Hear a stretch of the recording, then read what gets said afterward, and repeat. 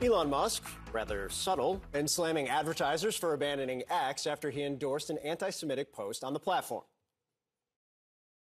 If somebody's going to try to blackmail me with advertising, blackmail me with money, go yourself. But go yourself. Is that clear? I hope it is.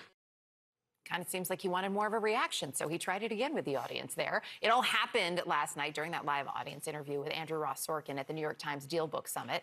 Now, Musk did also apologize in that interview for endorsing the anti-Semitic post, calling it the worst and dumbest social media post he's ever done. Joining us now, CNN contributor and host of the On and Pivot podcast, Kara Swisher. Good to have you with us this morning. I guess he got the chuckle on the second that he was looking for in that statement. It's fascinating to me, though, as we watch this, right? And he's there on the stage and he seems to really be enjoying the moment. We have this estimate that from the New York Times, I believe, that Twitter's going to lose $75 million in revenue. And he's sort of saying, fine, we don't need you. But the business itself needs them. And they're going away because of what he did. Yes. Let me just underscore for the audience. He's 52 years old. This is a 52-year-old man who feels the need to say dirty words to make people shocked. It's bizarre, and he caused the problem, and he wants to blame them for exercising their First Amendment right not to advertise on his terrible platform. I think it's really bizarre. It was a bizarre performance. It was a meltdown. He attacked Bob Iger, who was in the audience, the head of Disney, for just not wanting to advertise on him. It was so strange, and he's done it before. He's attacked advertisers when he first bought the company because he was frustrated. But again, let me underscore: he's 52 years old and the richest person in the world. And I'm sorry, that's not how adults behave. It's how adult toddlers behave.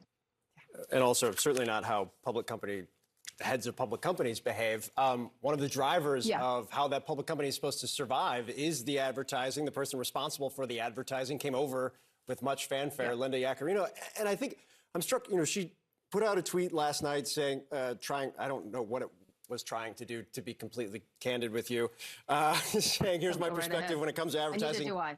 Yeah, X is standing at a unique and amazing intersection of free speech on Main Street, and the X community is powerful and is here to welcome you, to our partners who believe in our meaningful work.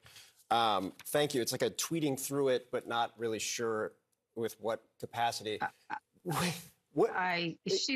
Did you watch Succession? Yeah. Tom, the pain sponge? That's what she is. She's the pain sponge for this behavior.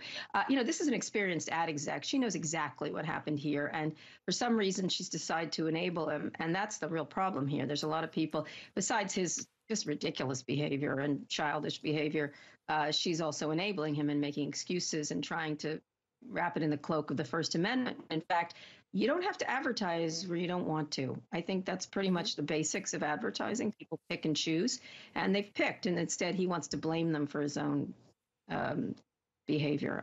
It was such a bizarre, it's not bizarre, he's done it before. He just keeps doing it and keeps doubling down. And so, at one point, when as Maya Angelou said, when someone tells you who they are, believe them. Absolutely. I mean, it really is, in the grand scheme of things, right? Sort of on brand. I was also struck by, Kara, I want to get your take on this.